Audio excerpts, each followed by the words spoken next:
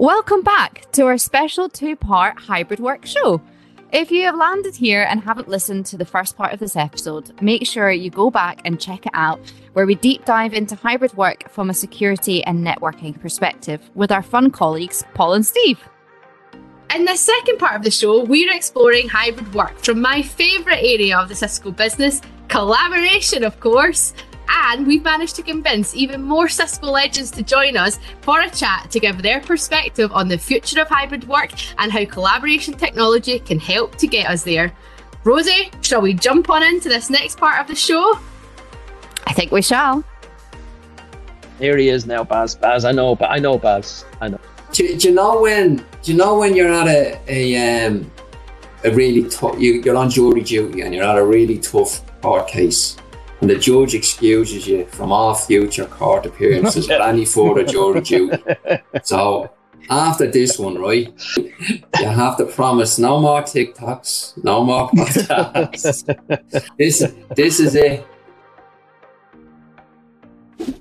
Hello, collaboration team. Thanks very much for joining us. Again, as we mentioned in the last episode, this was all done at very short notice, so we appreciate everyone, filling out your diary to come on our podcast on a Friday afternoon. We have to say we're recording on a Friday. So guys, what a way to go into the weekend.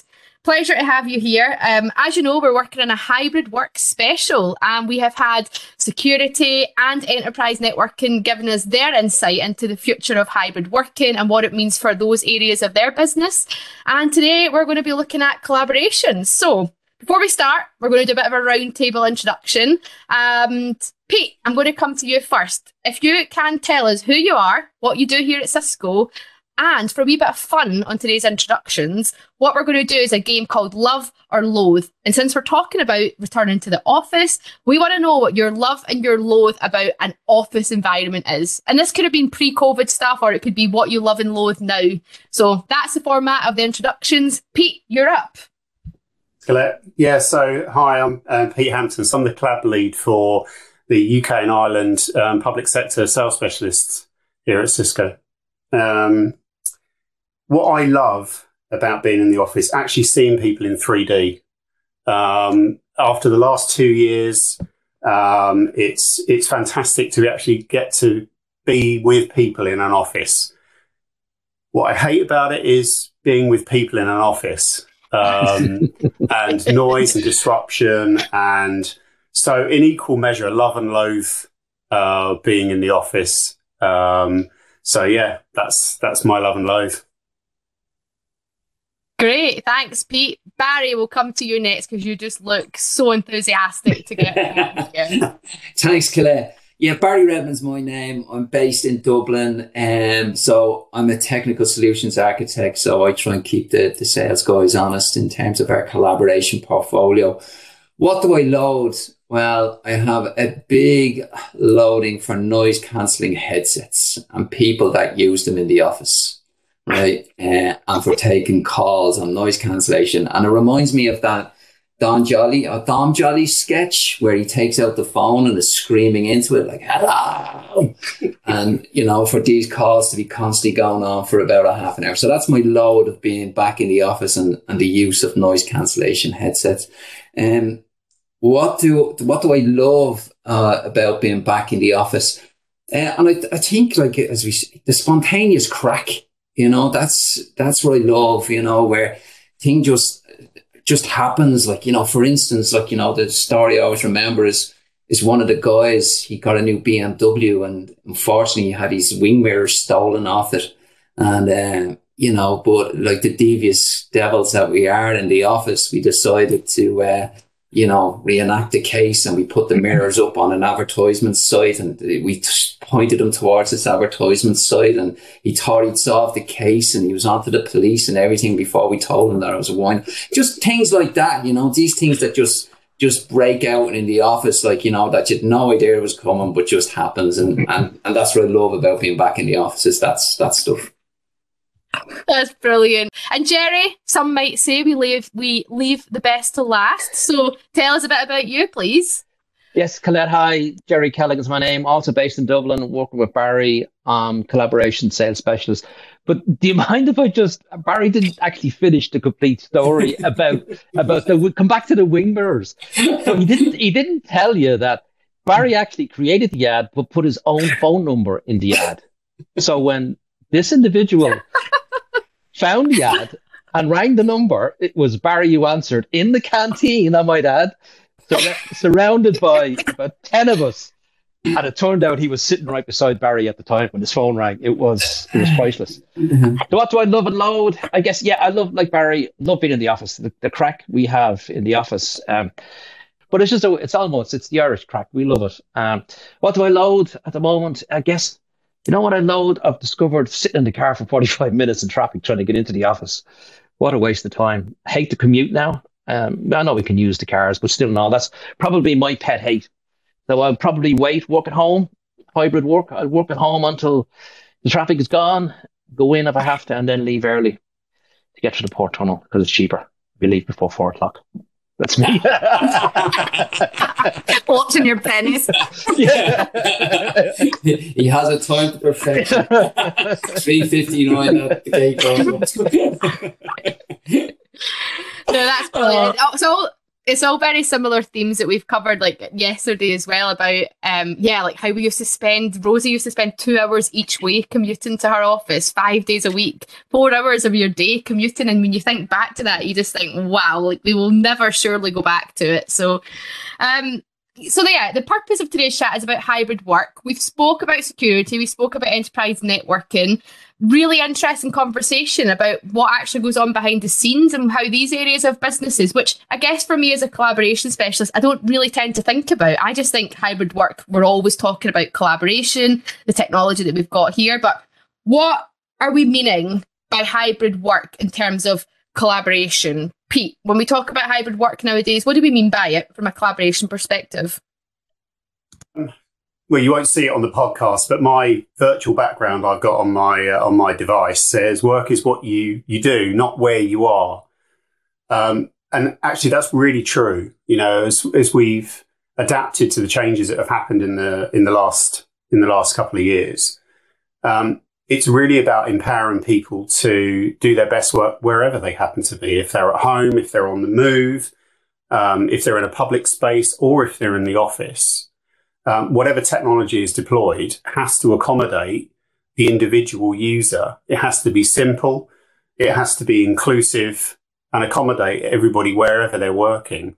And it's an evolving picture. And I don't think anybody's got a completely boiled answer to this right now. But it's everybody's on a learning curve. And I think as our customers adapt, and speaking from my world in public sector, there are certain areas where people can't work from home. If you're a nurse on the front line, or if you're a GP in a surgery, or, people that are out doing work in the community, you might be, a district nurse or work in social care or something like that. There are areas there that, it really hasn't worked for and can't work for necessarily, but there are ways that we can make it more inclusive so those folk are part of this hybrid world moving forward.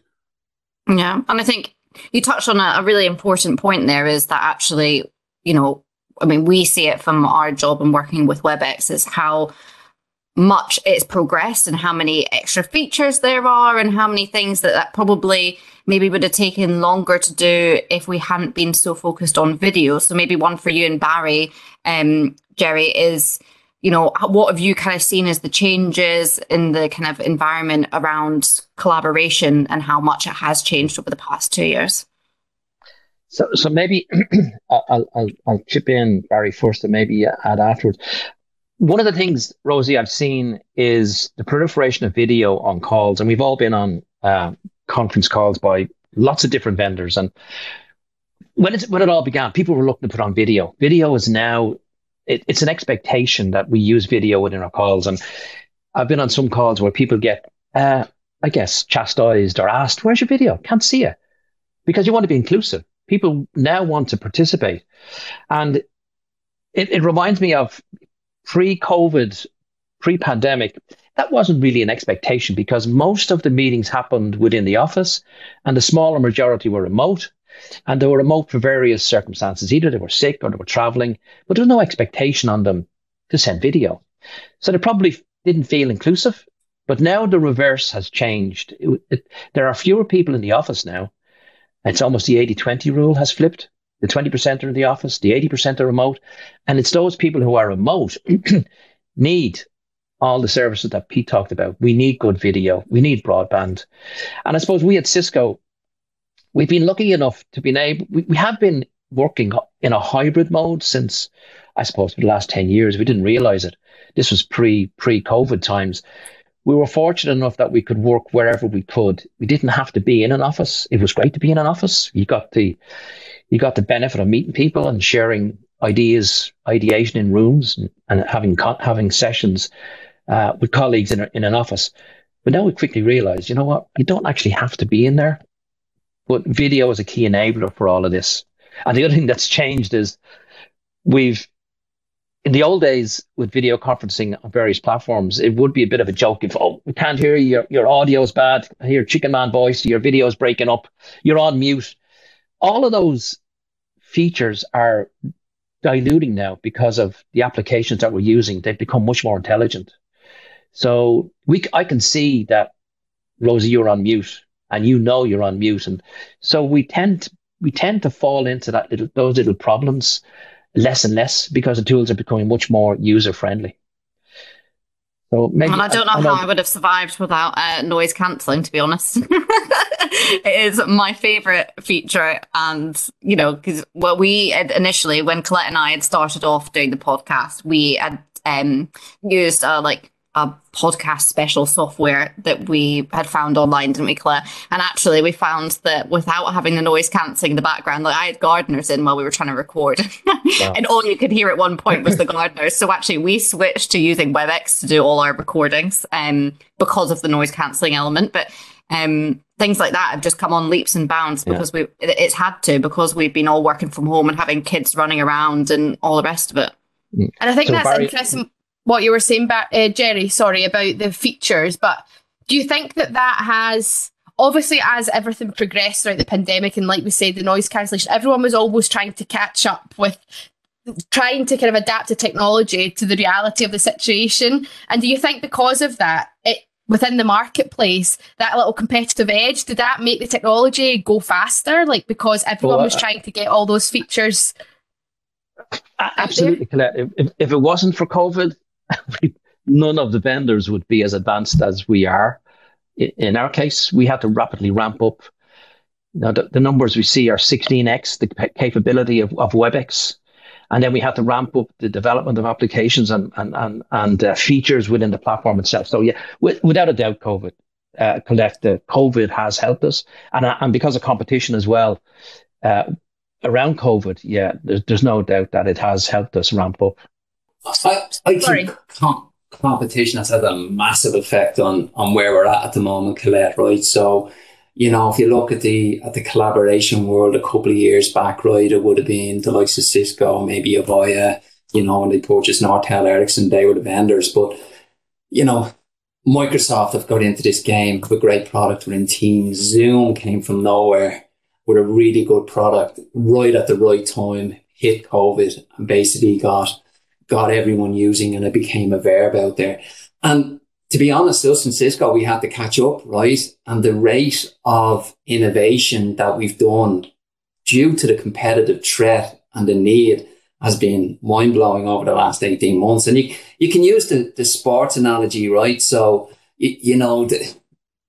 I suppose the likes of the Arsenals, the Man Uniteds, they had us good for so long, right? And then the new money came in, and the Man City, and they're like the Zoom that come in and sort of transform the football league, and everyone has had to respond to that. And the level of football now that you see and the pace of football is completely different to what you've seen, and that's due to years ago. And that's due to the competitive nature that everyone has just had to innovate, improve, get fitter, look at different ways of how they can how to play the game. And that's us within the collaboration space and how the technologies come on, because, you look at the players now in this space, Cisco, Zoom, Microsoft, Google, Amazon, and they're all innovating, and everyone is trying to keep up and get jump on each other, which is brilliant and brilliant for the consumer and the user of the technology.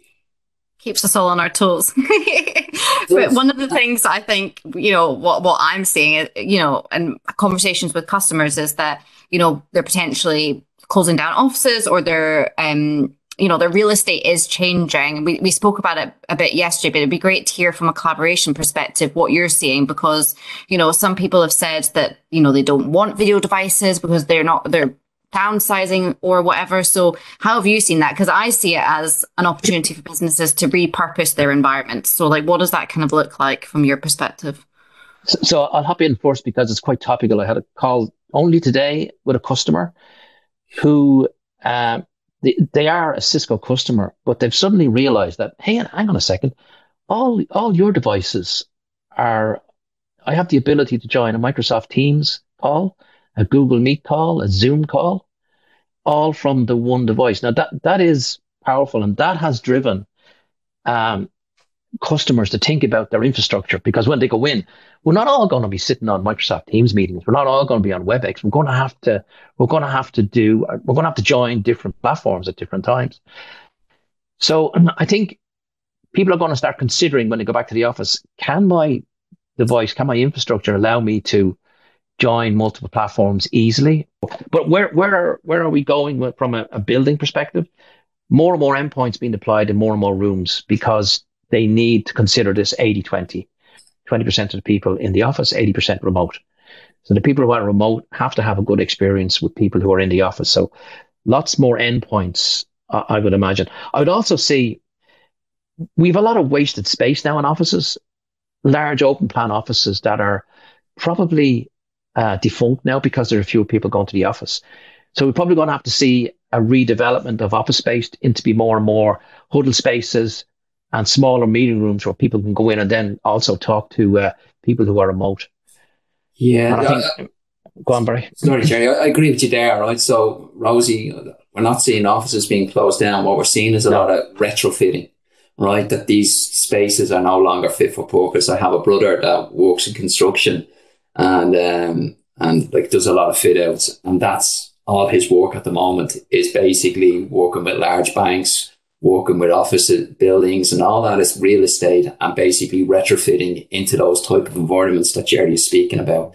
So huddle spaces, meeting rooms, collaboration spaces, breakout spaces, all of that type of environment and that's what a lot of organizations are looking at in terms of their real estate. And Pete, if I can just jump in there as well, Barry.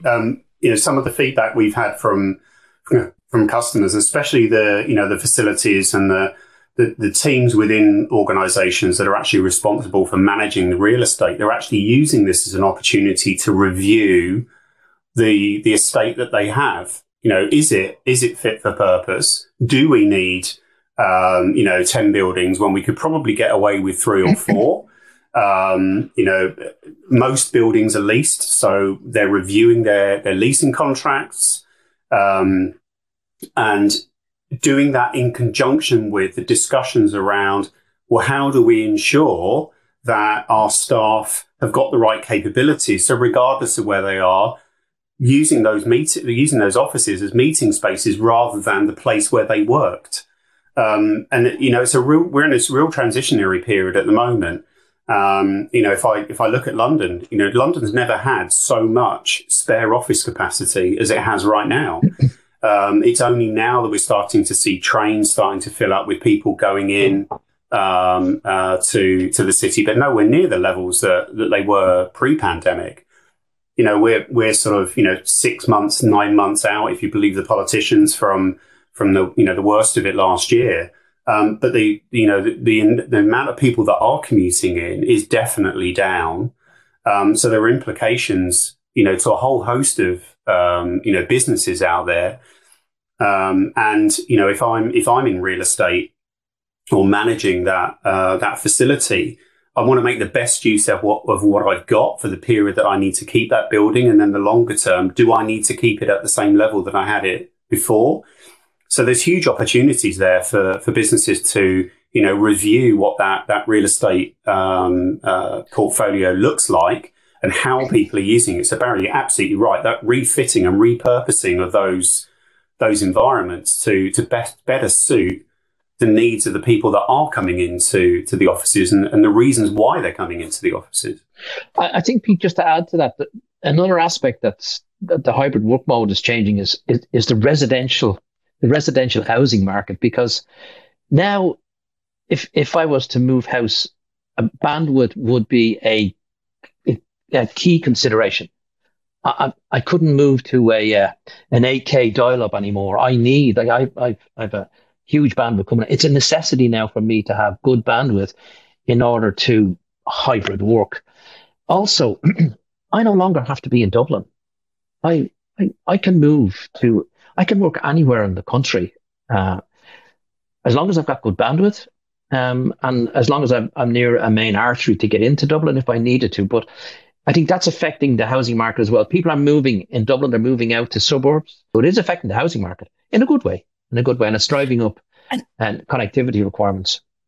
And going back to kind of what you were saying, Pete, about the trends and this transitionary period that we're in, because right now I'm reading loads of articles at the minute about hybrid work and the return to office. And actually, what we thought was going to happen kind of hasn't happened. And when people are actually going into the office now, what we're hearing is businesses saying actually they're having bandwidth issues and connectivity issues because people are going into the office and everyone's just joining virtual calls, to the point where it's just like, well, what is the purpose of an office anymore? Because surely if you're just going to spend 8 hours of your day back to back on virtual calls in an office, you could just be doing that at home. So what do we see as, like, what is the future of an office? What's the purpose of it now? And what are business leaders having to think about?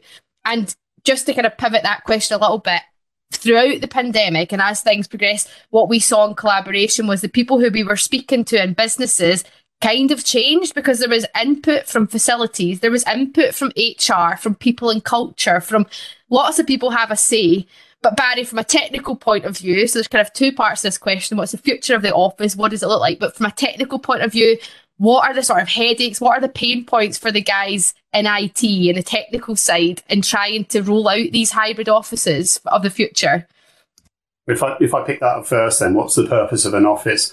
I think there will always be a need for a gathering point for people to come together. So whether it's, at the top level, whether it's a board meeting, or whether it's teams coming together to share ideas, to meet for whatever purpose. But I think where we were pre-pandemic with, my idea of going to work was I would commute for an hour. I would go into an office. I would sit down at my desk in front of my machine, do my work from 9 till 5 and then leave. I think those days are starting to go. There will still be people that do that in certain roles. And if I look at public sector, there will be people that do that, but they will become the minority. How much of a minority is still yet to be seen, but I think they will become the minority. So the purpose of an office has definitely changed. It's more of a gathering point than it is a place where I go to do my work. And the heart of it now is the people that are carrying out that function within the organisation. The office is now just a tool that can be used as and when it is required. So it really has changed fundamentally in the last 6 to 12 months. Absolutely, Pete. And look, and that brings with it technical challenges, right? So when everyone was working from home, rather than an organisation having 3 or 4 locations on their WAN, they now have 2,000 locations, right? With everyone working from home. And most of these users are using direct internet access and accessing cloud service, whether that's a Cisco WebEx or whether that's a Zoom. And the bandwidth, there's no real bandwidth issues on that organisation. There's no security issues because the users are just going straight out to the internet. They're now coming back into the office, and the expectation is that they can join that Zoom meeting, that they can join that Microsoft Teams meeting. And is the bandwidth in place from the head office to allow that, right? Because sometimes these calls can go from 4 to 6 meg, right? And you multiply that by 2,000, right? Have they sized the bandwidth necessary for that? What about the latency, the jitter, those type of things? Then there's things like proxy services. If you try and push that type of traffic through a proxy server in the central location, you're just going to kill it, Right. And then the other thing around security. So they may open it up for just their own meeting platform. Let's say the customer's using WebEx. So they enable WebEx as an application from their head office. But users have to join every type of meeting platform. So what we're seeing is, and Jerry mentioned this earlier, as people go back to the office, the experience of being in the office is just not the same as being at home. And there's a lot of catching up to do within the office to make sure that experience is the same for the user, whether they're working from home or they go into that office, right? And that'd be it. There's another aspect to it, and that's the people management or the people retention issue. Pre-pandemic, workplaces, offices were almost like command and control centers. You had a manager and you had a lot of staff, and the manager managed the people around him. Along comes and I guess the goal then was, how do I keep people productive? How do we make sure that the business flows and manage the business? Because managers could see the productivity of individuals because they were office based.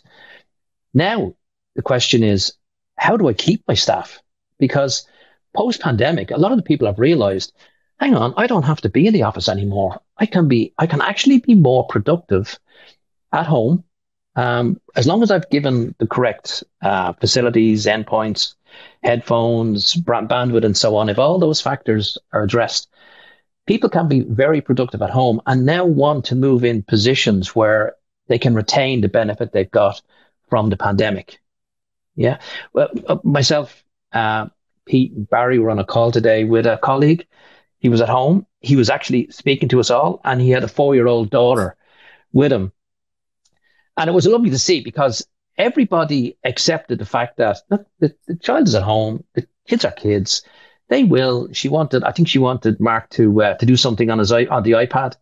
But Mark was trying to deliver a message to us on the call, at the same time trying to console a 4-year-old. It's just the way life has changed. We accept that now. So, and I think it's healthy for us to realize that this is the way we work now. No one even bats an eyelid now, do they? Everyone just starts winking when you get a child coming to the screen. Yes, absolutely. I've never seen so many bookcases in my life as I have in the last 2 years as well. And going back to that so obviously we know things have changed and people are probably going to spend more time at home than they are in the office. And obviously when the pandemic hit, businesses just did what they could to give their people the tools and technology that they needed to work from home. But realistically, in the long term, is a laptop sufficient just for the future of the way hybrid work is going to be? Or do businesses need to be thinking about what sort of video tools they're giving their people at home? What sort of video equipment? We spoke about the office and the video equipment, but realistically, to sustain this long term, if you are the type of business where you've just given your staff a laptop just to go home with no other video equipment, is it sustainable in the long term? What's your views on that?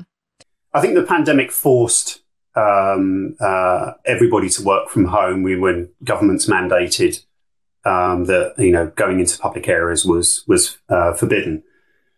So people had to use what they had. I think long term that's not sustainable. You see the pictures of people hunched over small laptops on a kitchen table. That's not an environment that's conducive long term. As a short term, people knew what was going on in the world. They put up with it because they, for the greater good, they knew they had to carry on working, and it was the only option available.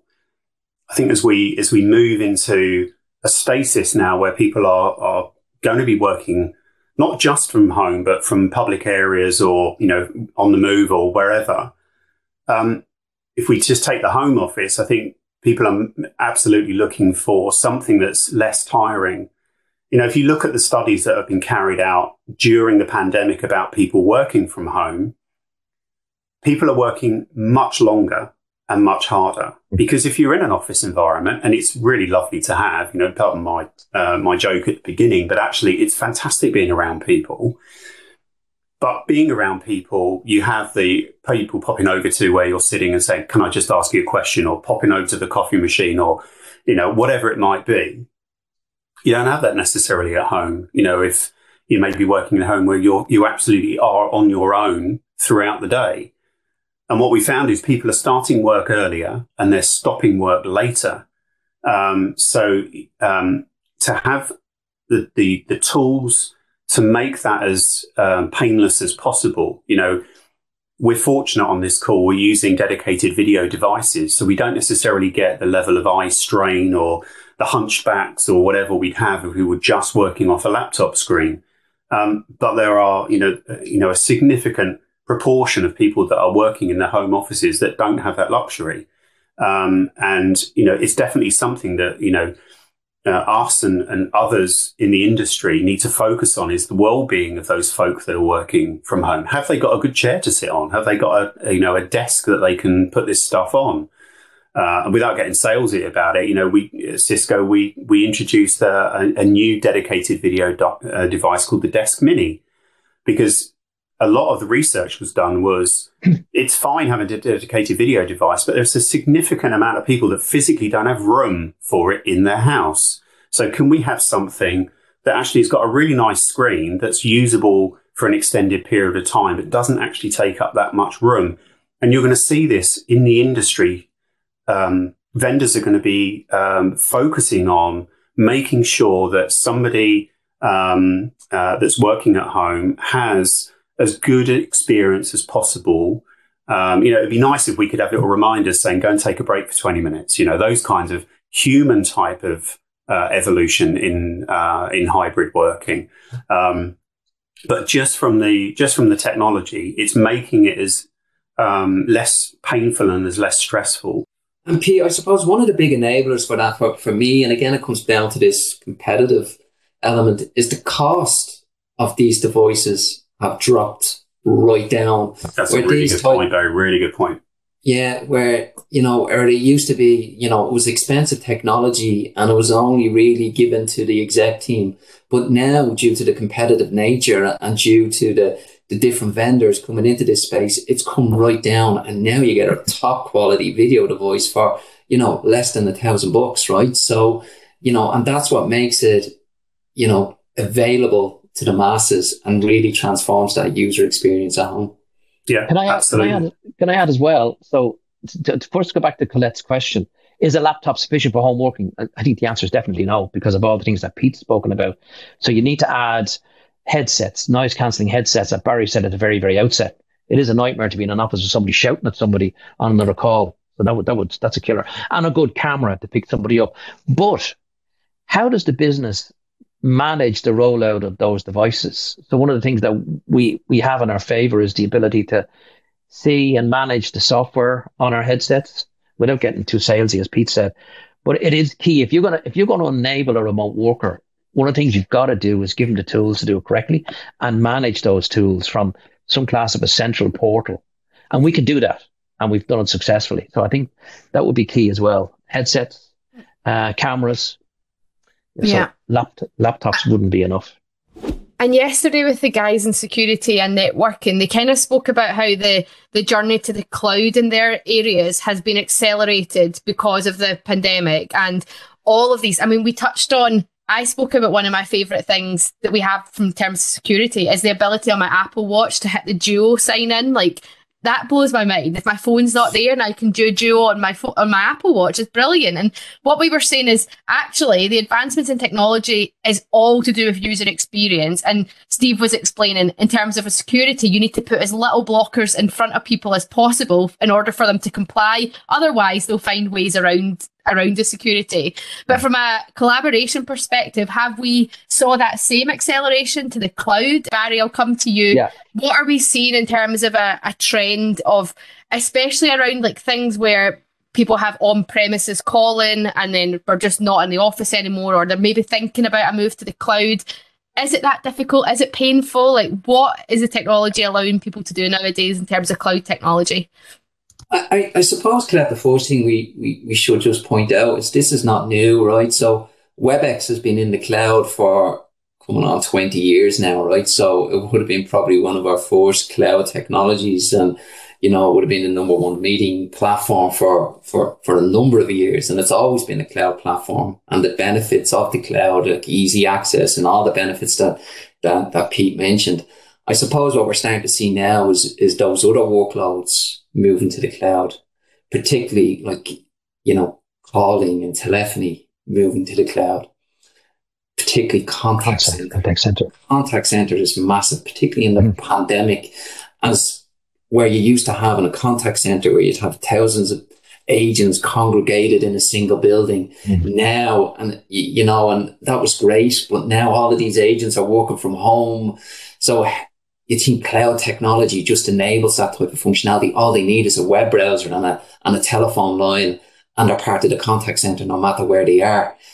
Added to that is the capability to switch on digital contact center, right? That's a massive, because the last thing, and due to contact centers going to remote agents, the number of agents actually dropped down, right? So call queues, like I was working with a large from a personal environment, I needed to get a credit card. And the queue time for me to because of getting some credit card fraud, was something like an hour and 40 minutes. Like the queue time, right? And that's because the agent resources have dropped because they're all working remotely. So the ability now to do that channel shifting within the cloud, that to move, knowing the customers coming in on a voice channel, they're going to give them an hour and 40 minutes of a wait time. Can we shift them to a WhatsApp channel and self-serve? Can we shift them to an SMS channel and self-serve?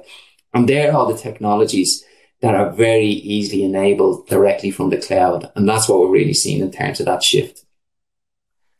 And can I maybe answer the question, Colette, in terms of pure calling? What's the shift is absolutely towards the cloud.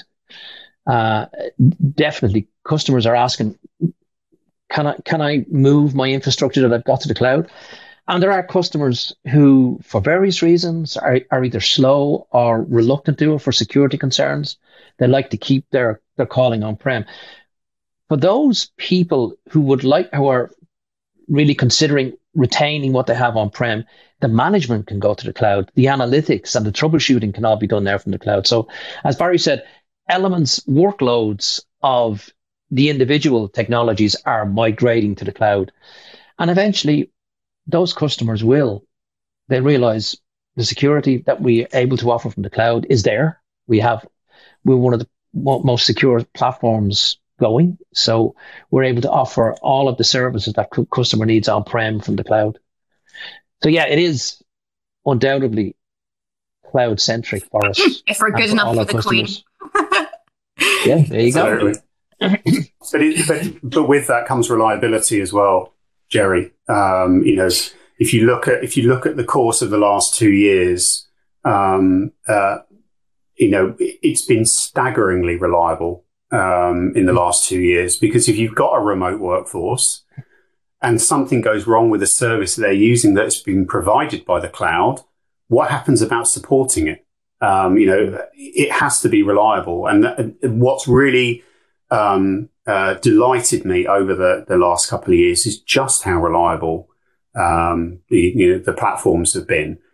That's not the case for every organization, but we're really lucky that the platforms that we use within Cisco have been remarkably robust, especially when, at the start of the pandemic, literally millions and millions of people were going on to WebEx. There was something like at least 10 times growth on that platform in that initial period of the pandemic. And the way that we were able to grow and expand the service to accommodate that massive influx of users on the WebEx platform, which has remained pretty constant since.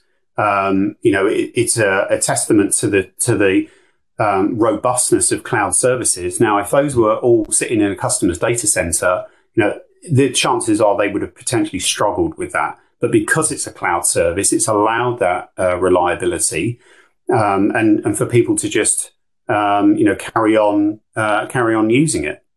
Yeah, and one of the other things, Pete, that's proved remarkably, right? It's all very well having reliability in the cloud, but there's lots of links in the chain before that user gets to the cloud, and having insight and telemetry. So when it does go wrong, and invariably things will go wrong, right? So, but knowing where it has gone wrong, right? So whether that's at the user's Wi-Fi connection, whether it's at the user's ISP that they're using, or whether it's some other connection upstream into that cloud service, to actually drill down and know where that issue is really key to enabling these cloud services. And we like to call it like time to innocence, really, right? Rather than having all of this finger pointing and everyone jumping on a call and saying it's not my problem. No, everything's great for me. That's right. We had an issue a couple of weeks ago, Barry, just on that very subject, and a customer was having a connectivity issue, and using the technology that you're talking about from our security team, we could actually visualize on screen exactly the path that the user was going from their house through to our center, and established exactly where that problem lay. And it was in one of the hops from the service providers along the route that they were taking. And imagine like how we used to do that in the old days, like, the amount of calls and, tack hours. Ring me when it happens again type of stuff, and I'll get online and try and trace it. Have you tried turning it off and on? Yeah, all of that stuff, right? And falling out, and then you're on to the ISP and you're invariably waiting an hour and a half, and then they say, no, everything's great here, right? But unless you have that data where you can actually go and say, sorry, no, it's not, and here is the reason why, it's amazing, right? And it really transforms the rollout of these cloud technologies, in my view. Yeah.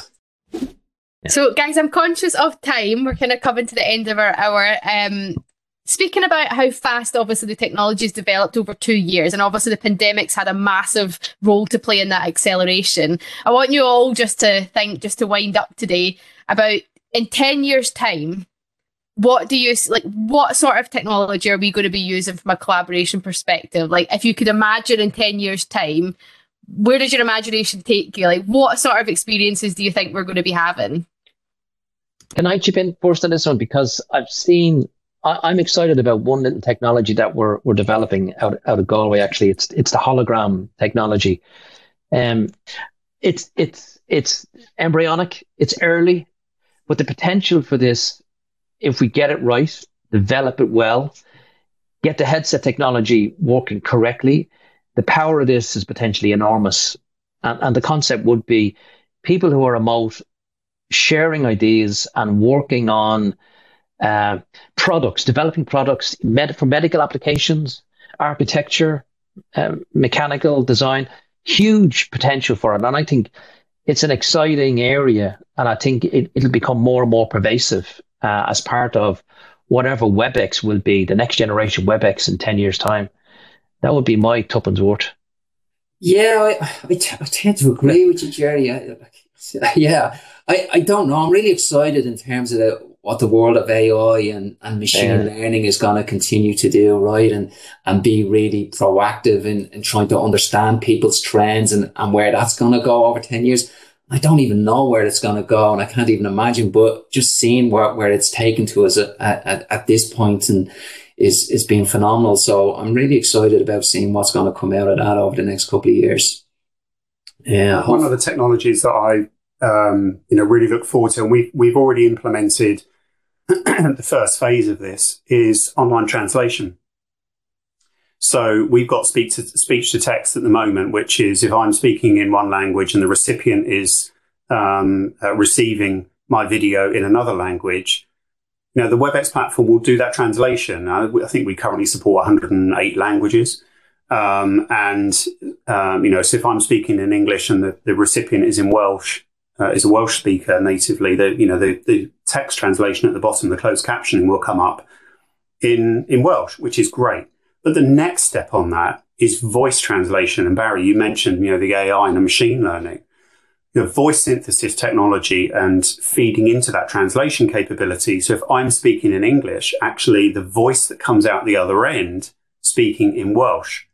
So they're not having to read it. It's actually, they're hearing my voice, but speaking Welsh to them. That's something I think is in, the development cycles that we're moving towards will be transformative, especially as we live in a world that's, so disparate, and there are so many languages spoken, and for that inclusivity to make folk, feel as though that they're not isolated from the person that's at the other end of that meeting that's working with them or helping them. So that's something that I'd be excited to see as that develops over the coming years. Rosie, what do you want to see from collaboration technology? Do you know what? I want a filter where my makeup's done in the morning. Like, so you can go on and pick your filter. I want to be tan today. You know, forget the virtual backgrounds. Give me a filter. I want TikTok change my hair color. Yeah. You want to change the time for that? Move from 10 to 15 years. I'll be Only so needing it in much. 15 Yeah, years. it's only so much to take. Always so much Anti-wrinkle filter. No, for me, it's the like holograms. Like I just imagine being in a meeting like, boop, and then there's a new person in the room. I just think like that's exciting, and I just think like over the past 2 years, you wouldn't imagine what's happened. So who knows what's good? Like 10 years is a long time. We got lots to do, lots to discover. I suppose even the hologram, like one of the things that I can't get my head around, right, is wearing the helmet, right? So it's alien to me having to put a hat on in a meeting, right? And with these, I know, but my mum went to go pick her new kitchen, and that's what they had them do in their new kitchen was the VR. They had that. They were Exactly. swinging around in a room. So how does that become more natural? You know, where you don't have to put on these obtrusive helmets on in a meeting room, like, you know, and that's something that I'm really looking forward to. Hopefully, down to a pair of glasses. Yeah, I'm just. No, mine's is a filter idea, especially if it's going to take 15 years. We're going to need anti-wrinkle filters in 10 years' time. So I'll wait for that. I'll be there for that. But before we finish up, I'm actually curious to know, because everyone wants to know, but the guy with the wing mirrors, is he still at Cisco? Is he going to know who we're talking about? He is. Yeah, he is. He is, yeah. We won't say it. Well, better not say any names. Yeah, well, not name. He's onwards and upwards through the organisation, and we're still hovering around. So if he's listening, he'll know who he is. We still love you.